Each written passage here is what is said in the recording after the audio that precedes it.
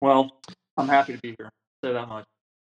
Yeah, no, I really appreciate you making some time for us. I know it's the weekend morning for you, or early afternoon, I guess. I don't know what time zone you're in.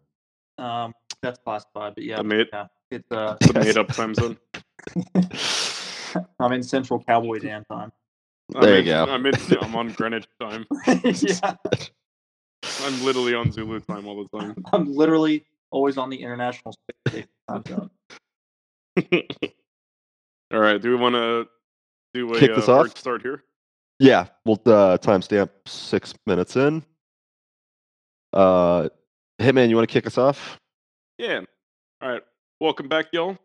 This is Hitman coming at you with a new episode, and this is a special one today. Got Cowboy Dan. Good to be here, everybody. Cowboy Dan, you want to say hi to the fans? What's going on, everyone? Missed you guys. He's back. He is back. One of our highest performing episodes was him talking about Prigozhin's assassination. We bring him on for really big current events, and this is definitely one of those weeks. Cowboy Dan, you haven't been able to listen. We haven't published yet, but our episode from last week we recorded a week ago today, right as kind of everything was starting to kick off. And as we were recording, it was kind of news reports were starting to trickle in about Israelis being killed in Israel by Hamas. And really, at that time, we had no idea the scale that this thing would go to. Sure. And that's why we decided to kind of do really just a little bit more of a serious episode to get to some of the facts and a little bit more of the details of what to expect over the coming days to weeks, since we're all geopolitical experts and we can predict these things. That's right. Yeah. We do our best. There's one thing I'm known for. It's my assessment. So. Yeah. Yes, you are. Highly confident that I will be incorrect. Yeah. No, I think it's important to talk about, and I think right now, as you guys are certainly spun up on, as I am, the amount of disinformation and about the amount of politicization that has happened on this topic already is pretty disheartening. Yep. So hopefully we can try to lay out things as truthfully as we see them and using the sources that we know of. Yep. Yeah, and I'll just say, and Hitman knows this because he and I were talking throughout the week, but this has just been for me personally, one of the hardest, kind of human tragedies to witness. I mean, the death toll aside, we're looking at, I think, 1,300 Israelis killed by Hamas from both, on the ground and rocket fire. But just, I think what's been so disheartening for me and has made this really hard is frankly, the worldwide celebration in a lot of communities. And I don't understand it. I mean, I know we've discussed how, human life has been so devalued in our society, but I don't get how you look at this and celebrate.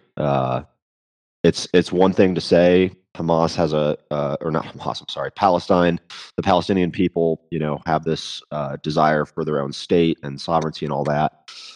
You can separate that. You can hold that separate from celebrating the brutal killings of 1,300 people. Yep.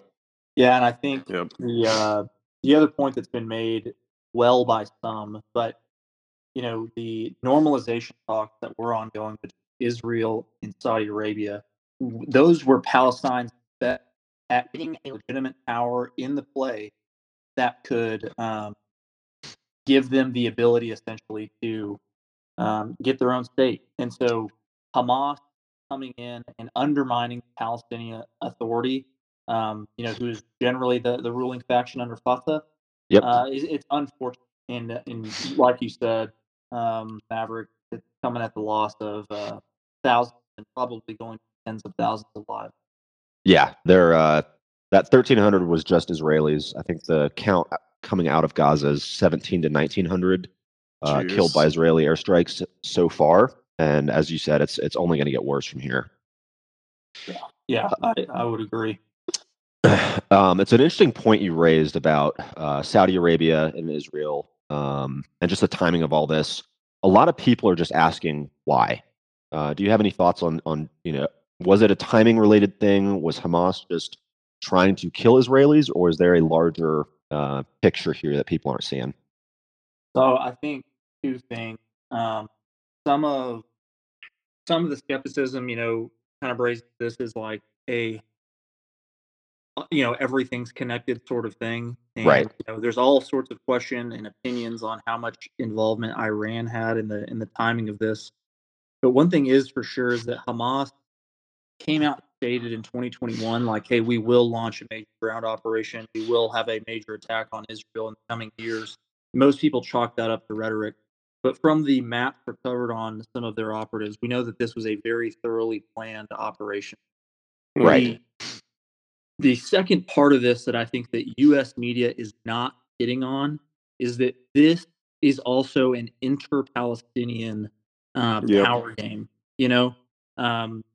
Most of the Palestinian state, especially those in the West Bank, are ruled under the Palestinian Authority, Right. who the ruling party is Fatah.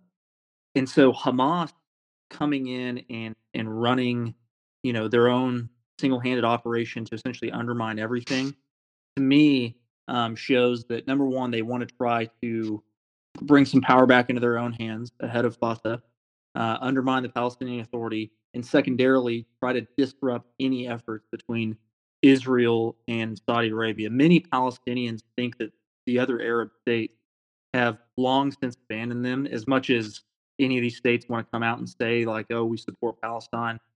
I mean, the Abraham Accords are chalked up almost always, whenever you look at most pro-Palestinian media, as a disservice to the Palestinian cause. So I do think that Hamas is smart enough to try to find a way to wedge between Israel, the U.S., and Saudi Arabia. But I also think that what's bigger at play is their desire to try to upend anything Fatah had going on.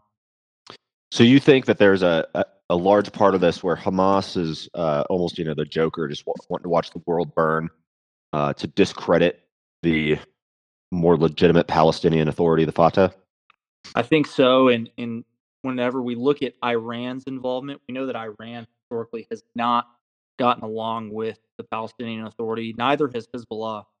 So it's not like they didn't have support to go in there and cause a disruption, which, as both of you know and have worked probably even more than I have in the past, you look at Iran's Quds Force and Hezbollah under leader Nasrallah. Yep. Anything that can disrupt Israeli peace or Israeli, goals is going to be a plus for them. Right. Right. And that's, we were having that conversation, and unfortunately he wasn't able to join us. But the other guy who was gonna step in today as well, it's not really Iran's goal, and it's not really, in our perception, United States' goal or Israel's goal to have an all-out, large-scale Middle Eastern war between state-level powers. Do you agree with that? I would. Hitman, what do you think? I mean, the thing that I'm kind of caught up on is, you look at insurgencies in Afghanistan, Iraq, Syria, Vietnam, whatever. The way they're walled off with such limited power, limited resources, limited manpower, it's like you're not going to win. Like, you look at the Viet Cong, the Taliban, Right. like whatever, ISIS, like capable fighting force, but freedom movement, like Israel will never concede anything. Like, you're not going to win. No, I agree with that. Because you're right, they don't have freedom of maneuver like other insurgencies have had, and relatively, geographically speaking, just a small area of land to operate from. I think, sadly, as I kind of alluded to earlier, there's a lot of international support, and Israel's going to have to play it carefully to avoid losing some of the sympathy that they've gained, as a result of these killings. And indiscriminate airstrikes not going to really help their cause. But what choice do they have, right? They've got a enemy at the gates, literally, that they have to neutralize. Yeah, I think that'll be the most interesting thing. Go ahead, Hitman. Yeah, I was saying I don't discriminate as we think. I mean, classic, insurgent style. They're stockpiling weapons, manpower in civilian infrastructure with the cause to, this school or this hospital. It's like, well, it's a legitimate military target because you used it to store, mortars or men, or it just it's a PR thing, right? Like, it's an IO campaign. Yep.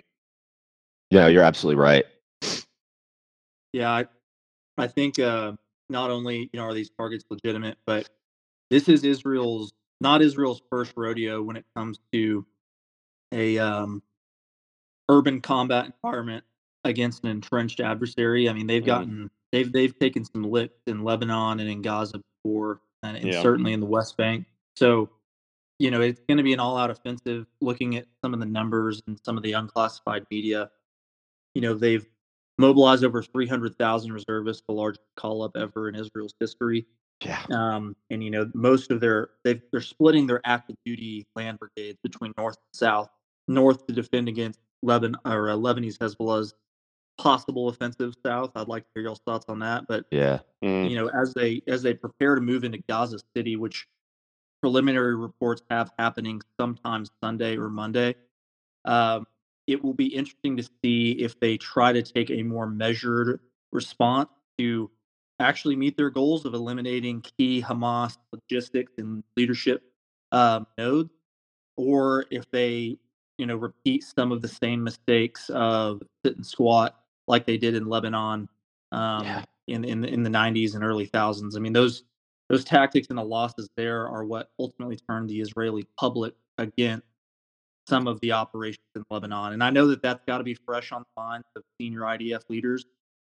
They've certainly got the public and the international community behind them now, but we can't lose the spot there, Maverick, that um, they have lost international support before on their ground operations because of kind of how flippant they can be. So I'll be interested to see, because I think that's on the mind of a lot of their. Yeah, and they're in a tough position because you're absolutely right. They're aware of the optics of this thing.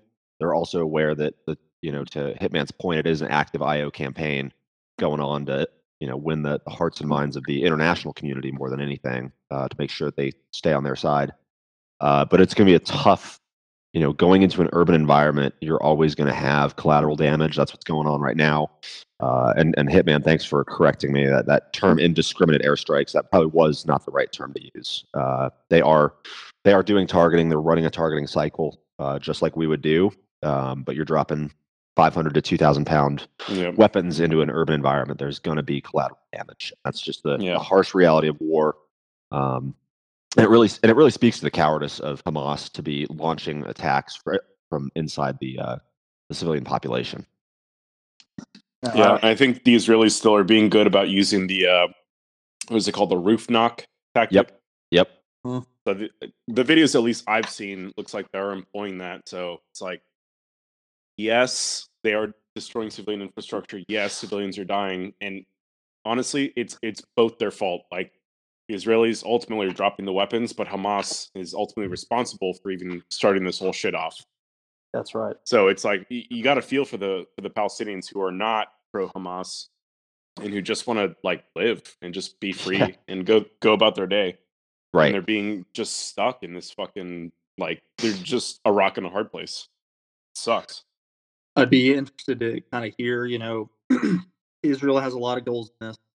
It's really two questions, and I got into kind of a spirited debate with another guy the other day of, the first question is, one, what does success look like?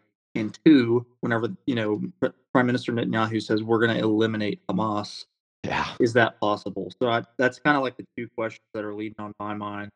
And to your point, Hitman, like, this is going to come at the loss of not only thousands more Palestinian civilians, but probably several hundred thousand more Israelis. Yes.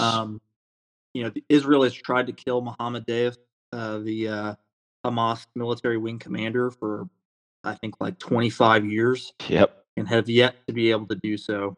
I'm sure that is a key objective. But I'm curious what you guys think on, one, what should Israel's goal be, and two, can they actually eliminate Hamas? That's two tough questions. So yeah, appreciate you just lobbing those over here. Just solve some world problems. Go ahead and solve that one for us, guys. Yeah. Man, that's they'll definitely have better access in terms of taking out not just the military wing commander, but also just senior Hamas leadership in general, across their various elements. just being inside Gaza and having troops there on the ground, they'll have better access. But it's going to be, I mean, it is going to be tough. To your point, their targeted killing program is not always been marked with success. You know, they've got some big wins, but they've also got some pretty serious losses as well there. And so I don't know that they're going to be able to pull off that, especially for somebody who's evaded them for so long, for decades, and now knows that he is target number one. This is the time for him to go deep underground and, you know, hide. As far as Israel's goals, man, I have no idea. Truthfully, Hitman, do you have anything on that? Yeah, I don't know. I think probably the objective now is inflict as much damage militarily on Hamas as possible, at least to buy time so something like this doesn't happen again.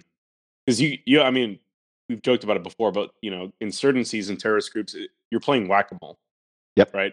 You kill one senior leader, another one pops up. It's the same shit that happened with ISIS, Taliban, whatever. You kill one, you know, red cell leader, one, you know, ID maker, new guy pops up.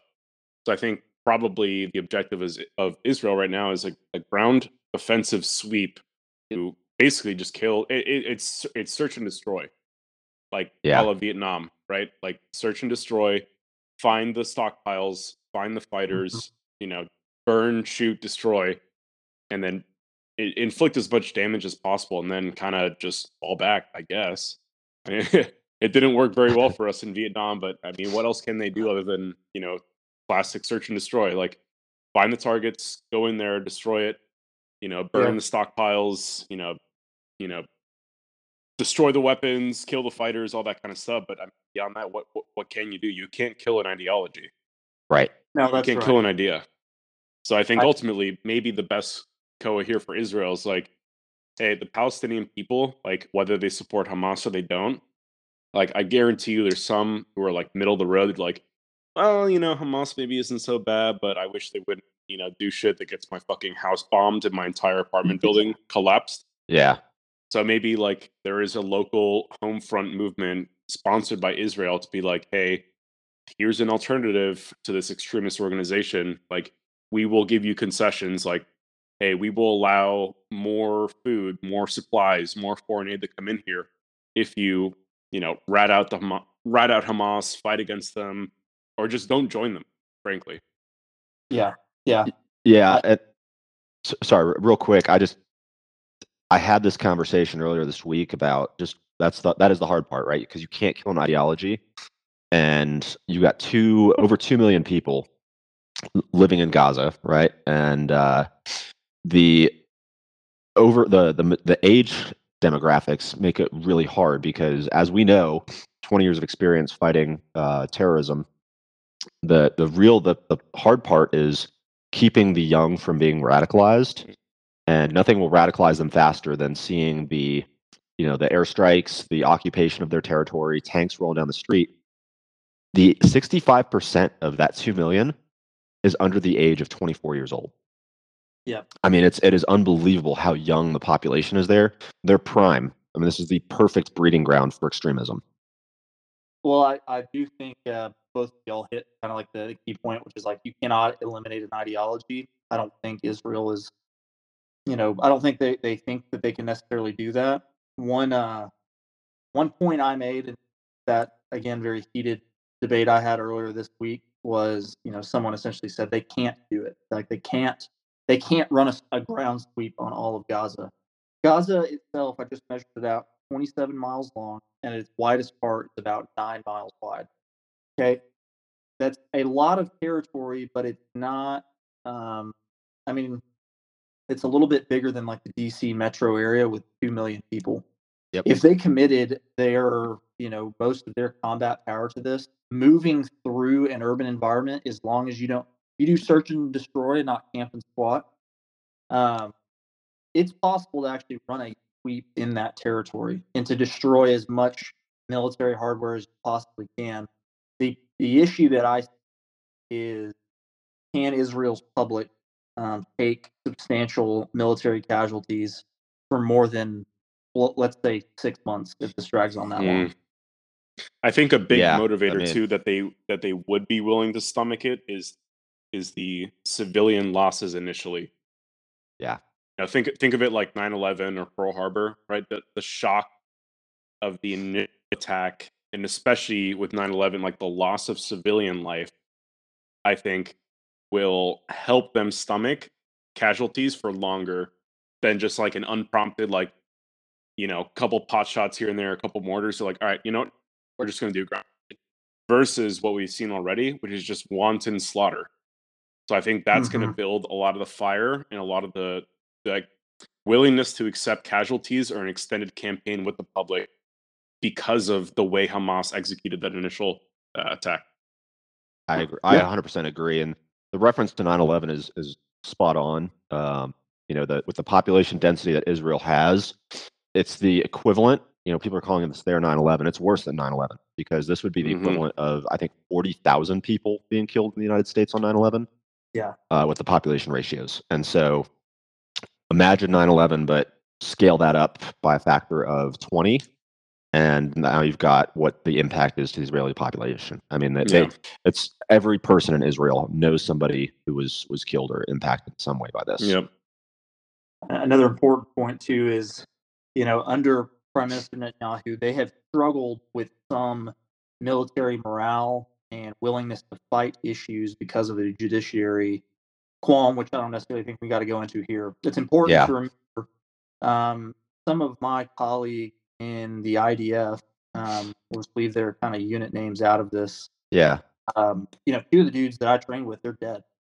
Their names were released, like they got fucking killed in the initial assault because they were down near Gaza. And so talking to some of the rest of their unit, man, they want blood. And let me tell you, these were young men that were not happy with Netanyahu's direction. They were not happy with the judiciary claim. So all of this worry about are they going to have the will to fight? Hitman Maverick, I think I'll hit it. Like, this is their 9/11. Not only that, man, like their most fierce fighters are putting all of that political bullshit on the shelf, and they are ready to fight because their buddies got fucking killed in this initial assault, unprovoked. Yeah.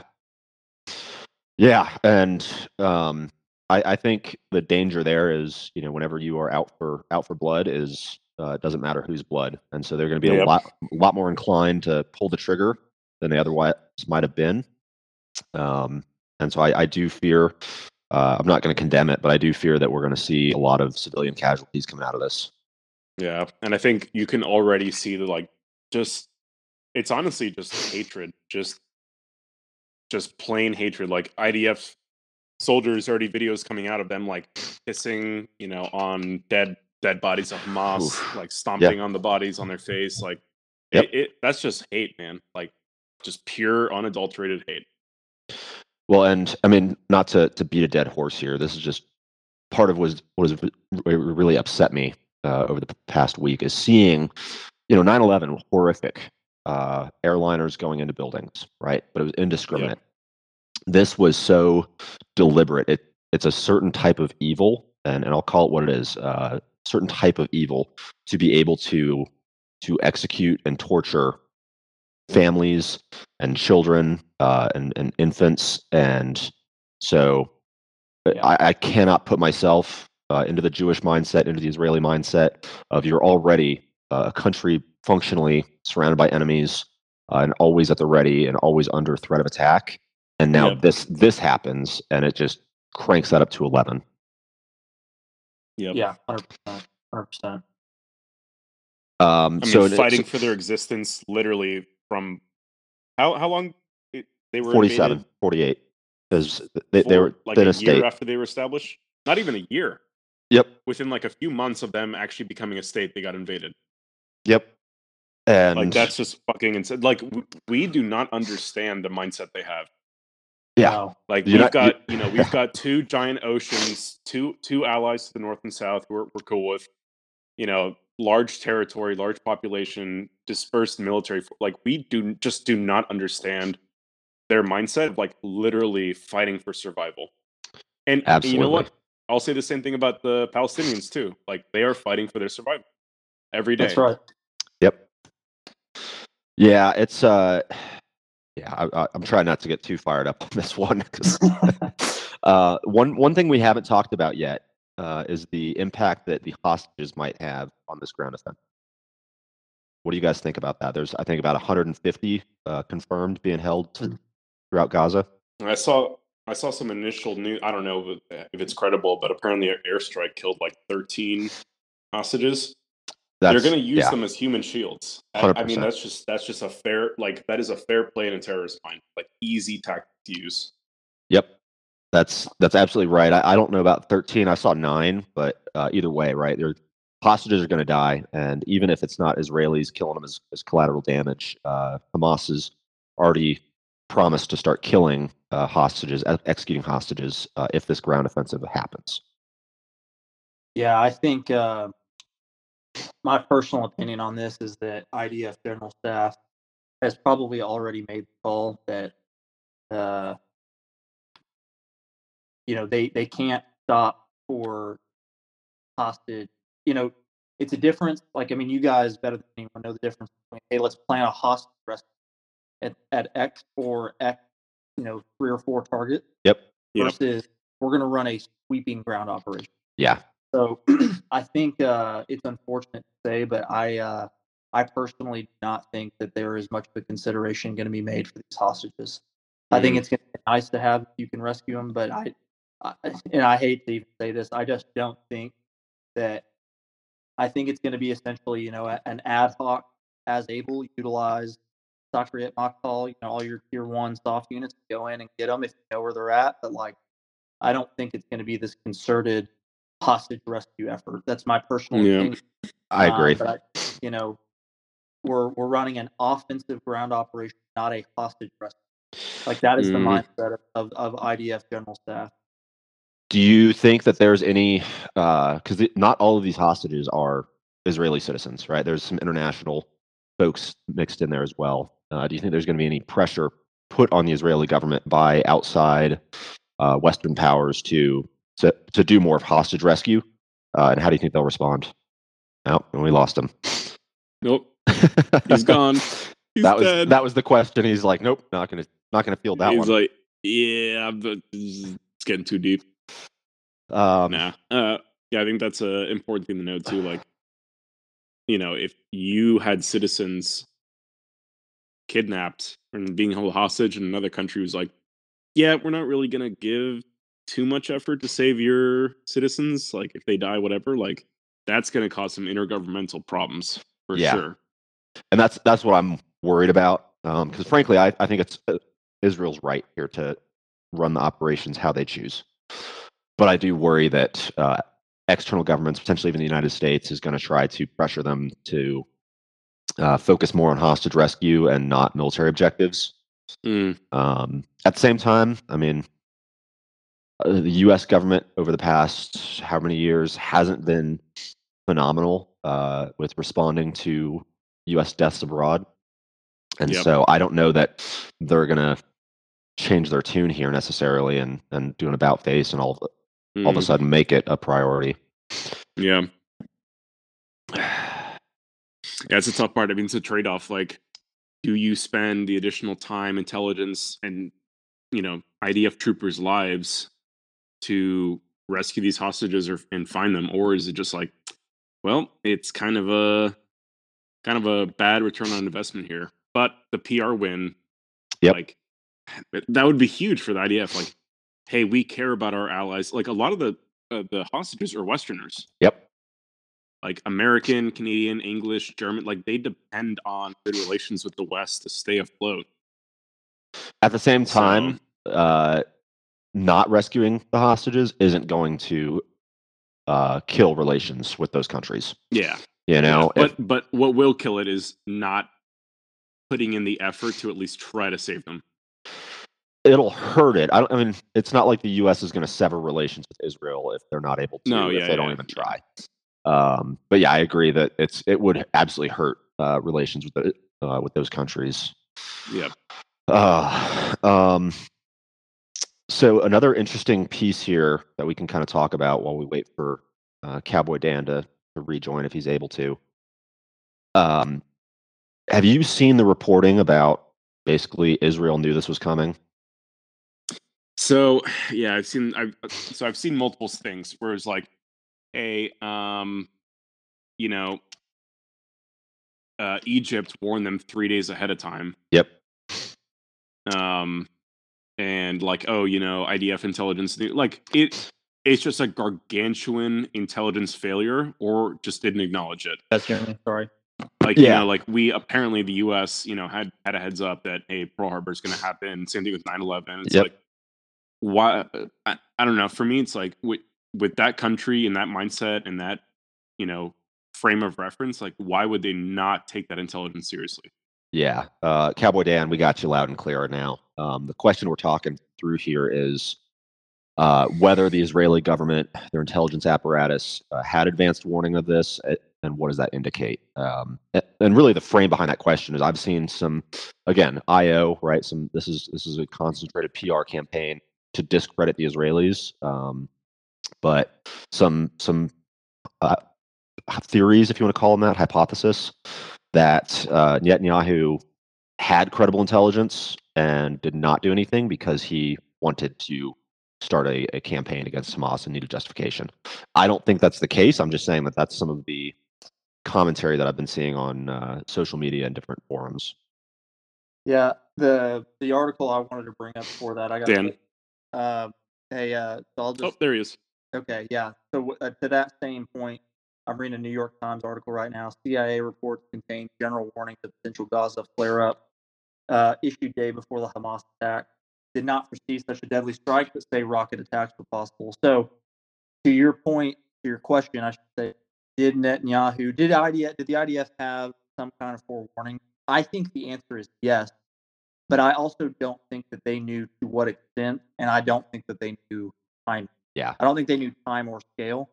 Um, I don't want to be the guy here to make an excuse for Israeli intelligence or Western intelligence for that matter, but uh, I think you kind of have to give a little bit of credit where credit is due, and frankly, the work of the Quds Force, enforcing good OPSEC Yep. on Hamas's senior leaders that, hey, if you're going to do something, quiet about it. So that's my personal opinion. I think only time will tell, though. And I tend to agree with you there. And I think because this is just a nuanced thing that for people outside of the intelligence community or the military community, they don't understand. You don't just get a sticky note that says, "Hey, the attack is going to occur at this time in this place. Do something about it." To Hitman's point about 9/11, yeah, we did have some level of advanced warning that something was going to happen, something big was in the works. Same with Pearl Harbor, right? We had some of these elements. You don't have that full understanding of the picture. This is a game of shadows, right? And so for the Israelis who are under constant threat of attack, if the CIA goes to the IDF or to the Israeli government and says, chance of rocket attacks happening, they're going to go, cool, another day, right? We've seen this before. So yeah, I don't hold this as a failure on the Israeli leadership, but I did want to bring that up because I've seen it being discussed. I think you make a good point too with, I'm talking about their frame of reference, but also double-edged sword, right? Like, they probably get credible intel every single day. It's like, Yep. you guys remember, like, if everything is a priority, then nothing is. Yep. Right. So it's like you're constantly getting intelligence about, like, oh, bad guy number one is moving here and bad guy number two is over there and they're planning an attack. You're like, yep, just another day. I imagine, like, I can put myself in the shoes of an analyst coming to work and they're like, yep, gonna catch up on the intel feed and whatever flashes come out, and it's like, yep, just another day, like, Yep. threat warnings and imminent attack or attack going to occur. It's like it becomes the norm, and you lose it's basically like mission creep. Yep. If you think about it, Yeah. like, it is literally exhausting every single day seeing the same thing. And then when something does happen, it's easy to point the finger and be like, well, you guys had all this intelligence and all this heads up, Yep. and you didn't act. It's so easy to criticize in that way, but also remembering, like, they get intelligence reports probably like by the hour about an impending attack or some high level leaders movements and a massing of here and rockets stored at this building or whatever. It's exhausting. Yeah. You can't focus. Yeah. And to kind of circle back to Cowboy Dan's point on the OPSEC, like Absolutely, like credit where it's due. This scale of this attack was significant, right? But the complexity was not. Like this was not Right. a very complex. It was a bunch of foot soldiers. Obviously, you've got some infiltrations by air with the paragliders. You got some attempted infiltrations by sea, but by and large, this is guys in civilian clothes, civilian vehicles with unsophisticated weapons, right? RPGs, AK-47s, light machine guns. So the intelligence warning of Hamas is moving people and weapons around. That is just another day at the office. Yeah, that's Yep. not even intelligence. That's an assumption. Yeah, You know what I mean? yeah. It's like, yeah, they are doing that for sure. Yeah, they always do Yeah. that. The enemy is doing what they always do. Yeah. And Maverick, I might disagree with you a little bit there for the complexity there. I think for a terrorist organization with limited resources in a confined geographic area, they basically like bad guys equivalent of combined arms. Like you had an initial rocket salvo that they knew would cause people to shelter in place. Yep. Which opened the air window for the paramotor guys to come in. And the light infantry that came in, like that was coordinated, like, pulling up construction equipment to tear down the fence and using satchel charges to blow holes. Like, honestly, from like a terrorist standpoint, that was impressive. Like, we have never seen that complexity. Like, even ISIS, like, yeah, they had some limited capabilities, but like air, land, and sea combined arms, basically, for a terrorist organization, like it's impressive. I don't disagree with you. I think the danger that we fall into is thinking that terrorists are morons, right? Mm-hmm. Because this is, yes, it's complex, but when you break it down, it's basically a series of small operations synchronized in Yep. time. So as long as you got guys with stopwatches, cell number one, you're the charges and construction team. You don't have to care about whatever anything Yep. else is going on. And really, because after that initial breach and infiltration, what were their orders? Cause as much Yeah. havoc as possible, right? Like kill as many Yep. people as possible before you're killed. And that's what they did. Like that is not, in my mind, that is not a complex operation Yeah. beyond the scale, which is something we haven't Yeah. seen before. And I think it's not as much as they're like saying that they're morons. I think more that what surprised me was the logistic lift for this. Like the amount of equipment, weapons, manpower, all those rockets, like that's a huge stockpile. That's what surprised me the most. It is, and yes, it is definitely a logistics problem. And I don't know if have you guys seen a number on how many Hamas terrorists were involved in that initial assault? I've seen ranging numbers, Maverick, from 800 to upwards of 2,500. So Yeah, I don't think we have a good estimate right now. yeah, Um, and so that's kind of what I was looking for. Is that right there? To Hitman's point, that right there is the impressive part of this. Is that you've got that number of guys, and OPSEC wise, there was not a significant indication of what was to come. Mm-hmm. Right, loose lips sink ships, and they pulled it off. Their ability to pull this off, senior leaders aside, you've got all those guys, and that's why I think it was probably highly compartmentalized. You've got Yep. a dozen guys whose job is to ram fences with bulldozers. Cool. Yep. That's all they know, and they're not read into anything else that's going on. So even if they tell their families, and their families tell whoever who tells an Israeli informant, Israel goes, cool. They're gonna vandalize some barriers. yeah. Yeah. So I also wanted to circle back. Sorry, am I dominating the conversation? Tell me if I am. No, no. I'm gonna jump in real quick Please because do. I think something that I think might be an intelligence thing is like maybe they did have credible reporting, but it was so like it was just so extreme that they're like, there's no way this could happen. Right? This is like briefing that most dangerous co of like nuclear exchange. You're like, there's no way this would happen. Yeah. Like, there's no way they could amass this many soldiers and do this complex of an attack. Maybe they did have the intelligence, and they're like, this is just not feasible for an organization of that size. Yeah, it's the there's no way that they could pull this off sort of mindset. Yep. Yeah. Yep. Yeah. Or it's just even a cognitive bias that they had all the information, but they just didn't put together that this could all happen synchronized the way it did. Yep. Yeah. Cowboy Dan, you brought up Lebanese Hezbollah. You want to talk a little bit about that and some of the concerns here?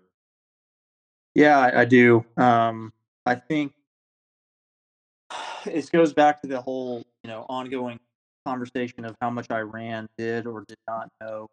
I think my assessment. Let me say this before I say anything about Hezbollah, 'cause this will kind of set for what my opinion on Hezbollah is that Iran knew something was going to happen. They supply Hamas their high level training, most of their funding.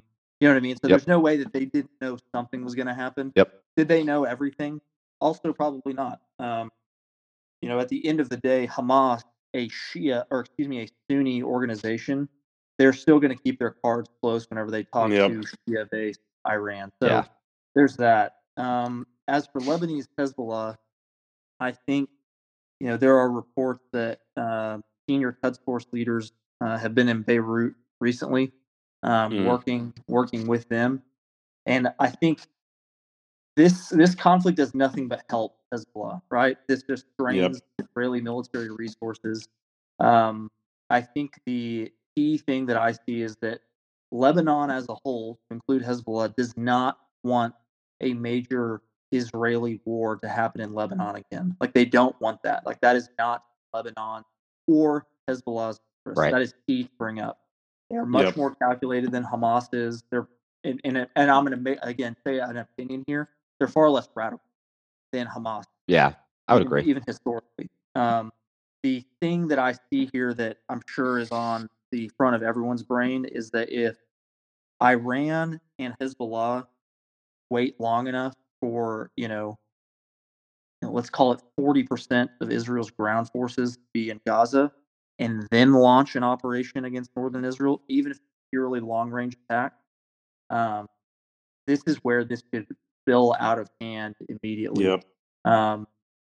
That's where I'd like y'all's opinion on. Again, I still think the master in behind the shadows is Tehran. And what do you guys think that their end goals could be on this? That's kind of my quick thoughts on Hezbollah. Hitman, do you want to take that one first while I formulate my thoughts? Yeah. So I think it is in Iran's best interest, not as much as a ideological standpoint to support Hamas, but more to keep Israel destabilized. Because we've seen Israel's capabilities, right, with striking Iranian facilities and their nuke program and Stuxnet and all the other shit that we probably don't even know of. So I think it's in Iran's best interest for them to get a breather in whatever they're doing to turn Israel's attention away from them and onto Hamas. Basically, Yeah, give them like a minute to catch their breath and conduct whatever movements or research or fielding of whatever they might be developing, whether that's military capability or just getting breathing room economically from Israel. If they keep Israel destabilized, it's a win-win for them. Yeah, and that helps kind of frame what I was trying to put into words here. Is we've talked a lot on this podcast about the asymmetric cost advantage, right, of rockets versus Iron Dome interceptors, right? That's a cost advantage, and so I think from a purely just financial resources standpoint and weapons resources standpoint, all of this is in Iran's interest because Yep. this is forcing Israel to expend weapons, money, and Israeli lives against, frankly, a group Iran only cares about Hamas because they do damage to Israel, right? Yep. right. So I think all of this is in their interest because now every precision guided weapon that Israel spends killing terrorists is a weapon they can't spend on Iran down the road. Mm-hmm. Yeah. To the greater point, I guess the risk of spillover. I've seen a lot of panicked talks about the Great Middle Eastern War that's about to kick off. Don't give that a ton of credit. I don't think that's going to happen, but I wanted to get your guys' thoughts on that. Yeah, I think it's unlikely that it's going to be a major confrontation because, like to Cowboy Dan's earlier points, like the Abraham Accords have been good for the Middle East. Yeah. Are they good for the Palestinians? Are they good for Hamas? It depends on who you ask, right?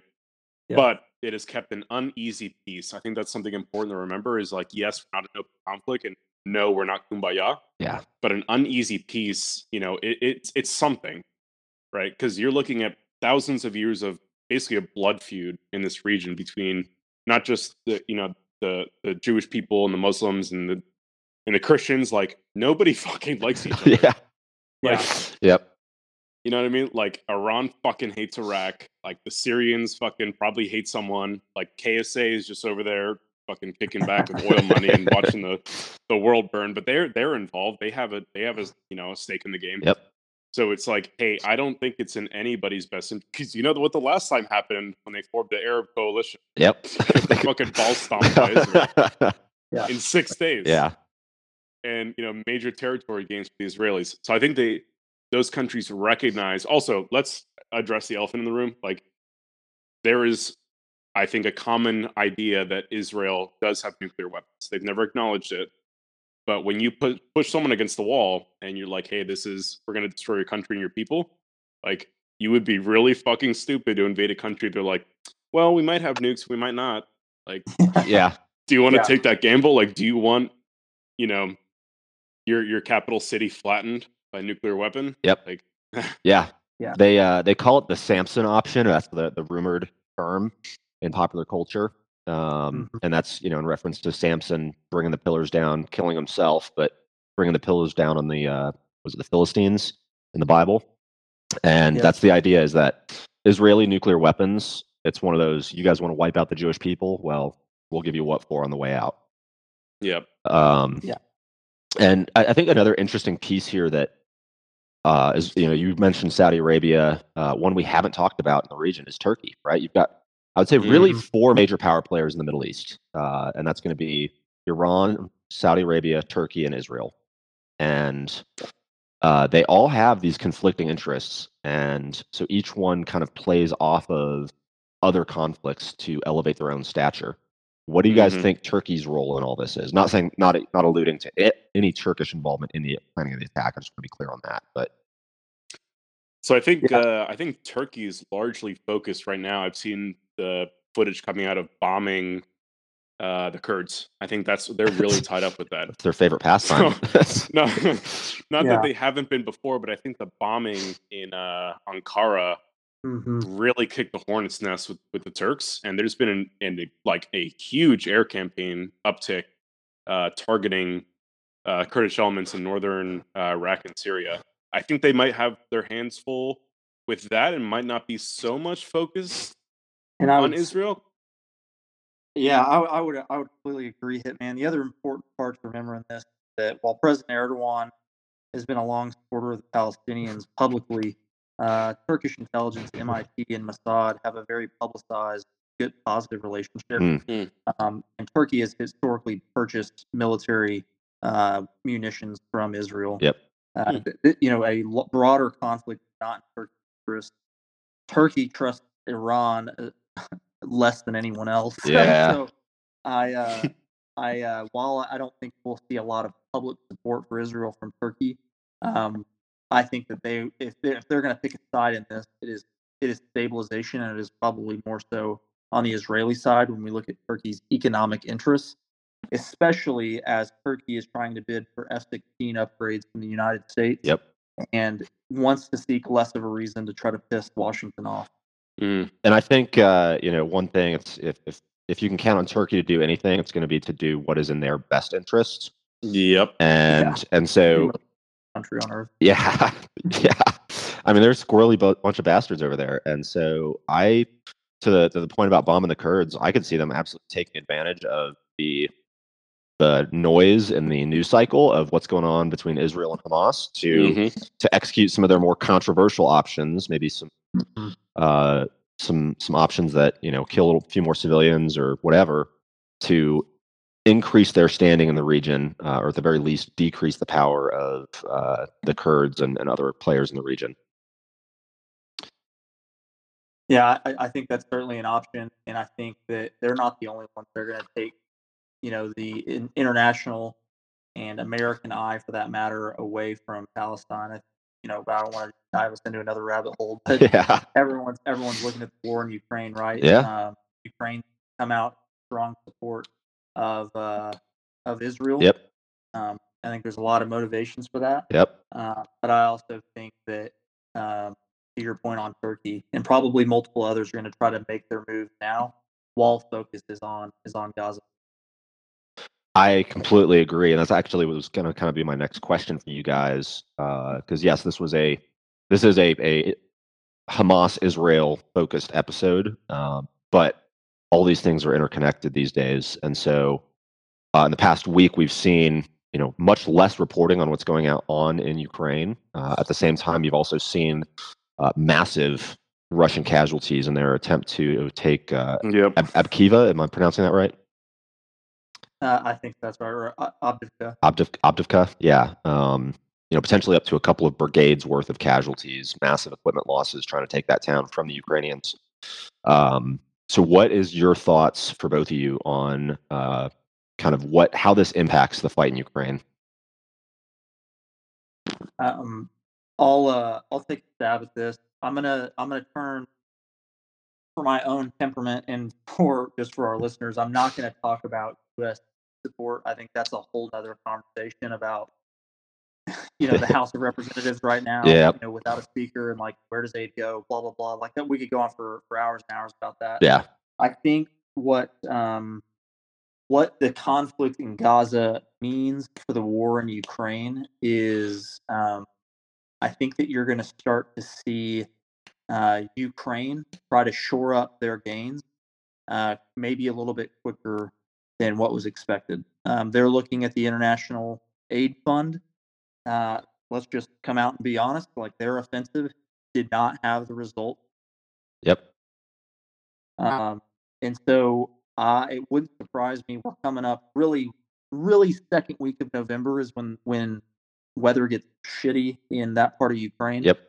And so this is my opinion, is the way that this impact it is, hey, there's another international conflict where focus is right now.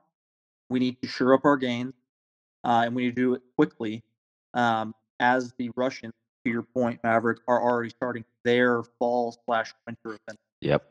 Continue to attrit the Russian army. Take what you can. Allow U.S. ATACMS and other new advanced weaponry to fall in and get ready for a renewed spring offensive. So, long story short, I think that this might end Ukraine's ground offensive a little bit quicker, just when we look at international support for the cause, and already what has and has not happened on the battlefield. Yeah, and that's a good point, because sadly, a lot of international opinion is driven by populations, obviously, and populations have brain, right? It's squirrel.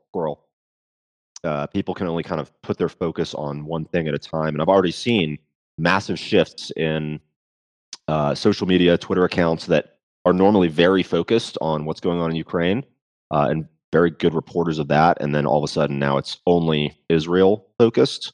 So that's just less news getting out, and so I think you're going to see a lot of countries kind of slowing down a little bit their popular support, because this is another just another issue on the horizon, and so now they're going to be distracted by two issues. You've got Israel and Ukraine, both Western, I would say, allies loosely with regards to Ukraine, but that is an interesting point, though, about slowing their offensive and preparing for Russia's offensive, that I hadn't really considered.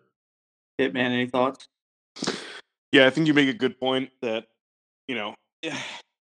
one part of me is like, all right, like, the countries that are supporting Ukraine are large enough and rich enough that they can keep their focus on two different things at once. Like, they don't have to be focused on just one or the other. But I think I also agree on the side where it's like, hey, there's like a limited amount of manpower, especially when you're talking in politics, in the political system. Mm-hmm. Like, just thinking about how long it takes to pass these bills, and the discussion that has to happen before it even gets passed, and the time and the resources and the manpower to just agree on something. Multiply that by two, and now you're looking at what major political factions in these Western countries have to deal with. Yeah. Like, it's not as simple as like just hit the the aid button. Right.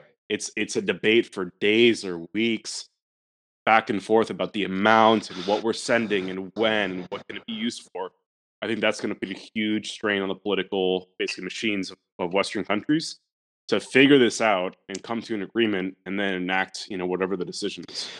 Yeah, and I just want to kind of comment on one thing you said about countries being rich enough to do two things at once. Yes, I agree. However, and what we've seen with aid to Ukraine, and really it's impacting U.S. stockpiles specifically. That's what I'm familiar with. To the point that the U.S. does not have the manufacturing capability right now. I'm going to caveat that they are increasing that military-industrial complex again. The drumbeat of war is increasing. However, there's a lot of conversations going on. Several U.S. military leaders have come out and said war with China is coming. Not it might be coming. And they are commenting that that is going to be a reality in the next 3 to 5 years. And so every bit of weapons that we send, whether it's to Israel or Ukraine, that is from our own stockpiles that we can't have or we don't have to spend on China down the road. And so I think that's part of the concern that a lot of people have with the aid shipments. And then the other and this is just bizarre world that I don't understand is there's a lot of people who support sending aid to Ukraine who don't support Israel. And then contrary to that, there's a lot of people who support Israel who think aid to Ukraine is, corruption and funding Zelensky's private yachts and stuff. It is very strange to me that these are not ideologically aligned issues in the American population. Yeah, I think it's just one more thing that shows the problem with our media cycle and the politicization of it. The best points I've heard out of any lawmaker, and there's a few that have said it now, but roughly the U.S. is spending around 5 to 6% of its military budget, not our overall budget, military budget, on aid to Ukraine, mostly in the form 50-50 between weapons and humanitarian. And in return, we are attriting the world's second largest military without a single U.S. live. Okay, that is for some reason highly controversial. In a population that likes to think of itself as budget and future leaning. So I think where we're losing the U.S. populace and where we're losing some of the international populace is the America First mentality. But where I think a lot of people in the United States don't understand is, first of all, globalism and like how free trade in the world works. And secondly, that, and I laugh when I say this, but like people don't seem to understand that, like, as the world hegemon, which I'll call us that for now, is that we are dependent, and our world power and our prowess and our dominance depends on our ability to not only hold our allies close, but to beat down our adversaries. And so, in my opinion, we are getting an absolute bargain for that. But in the U.S. news cycle, the idea is if the money's not going to you, then it's wrong. That's just simply it's not that. No, it is not. I've used that exact line of logic generally to success with people who oppose aid to Ukraine to explain that to them. There is or was an increased risk of war with Russia prior to their invasion of Ukraine, and that risk of a NATO-Russia war has gone down exponentially, contrary to a lot of people's opinions, because I think Russia's learning the hard lesson. They can't even beat Ukraine. Yes, Ukraine has NATO backing and NATO weapons, but it's being fought by the Ukrainian people, and Russia can't even win that. How can the world do they think they can win against just Poland alone? Right.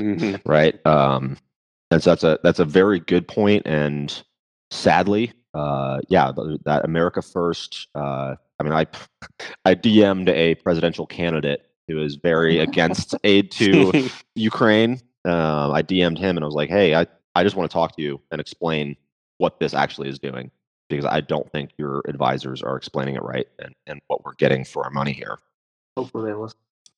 He didn't respond. What is this? Two drunk idiots? What the fuck is this page? Yeah, if we got him on the podcast, that would explode our viewership. I mean, shit. Yeah. I'm joining. Yeah. what else do you guys have while we're on this? While we've got us all in one room together, on Ukraine, on Israel, anything else? I mean, we talked about a lot of significant issues here today. We talked about a lot. If you don't mind, Maverick, just for any listeners or viewers on audiobook, one that will at least set some background on some of Israel's campaigns. It mainly talks about their intelligence services targeted killing operations against Hamas, Hezbollah, and against Iran.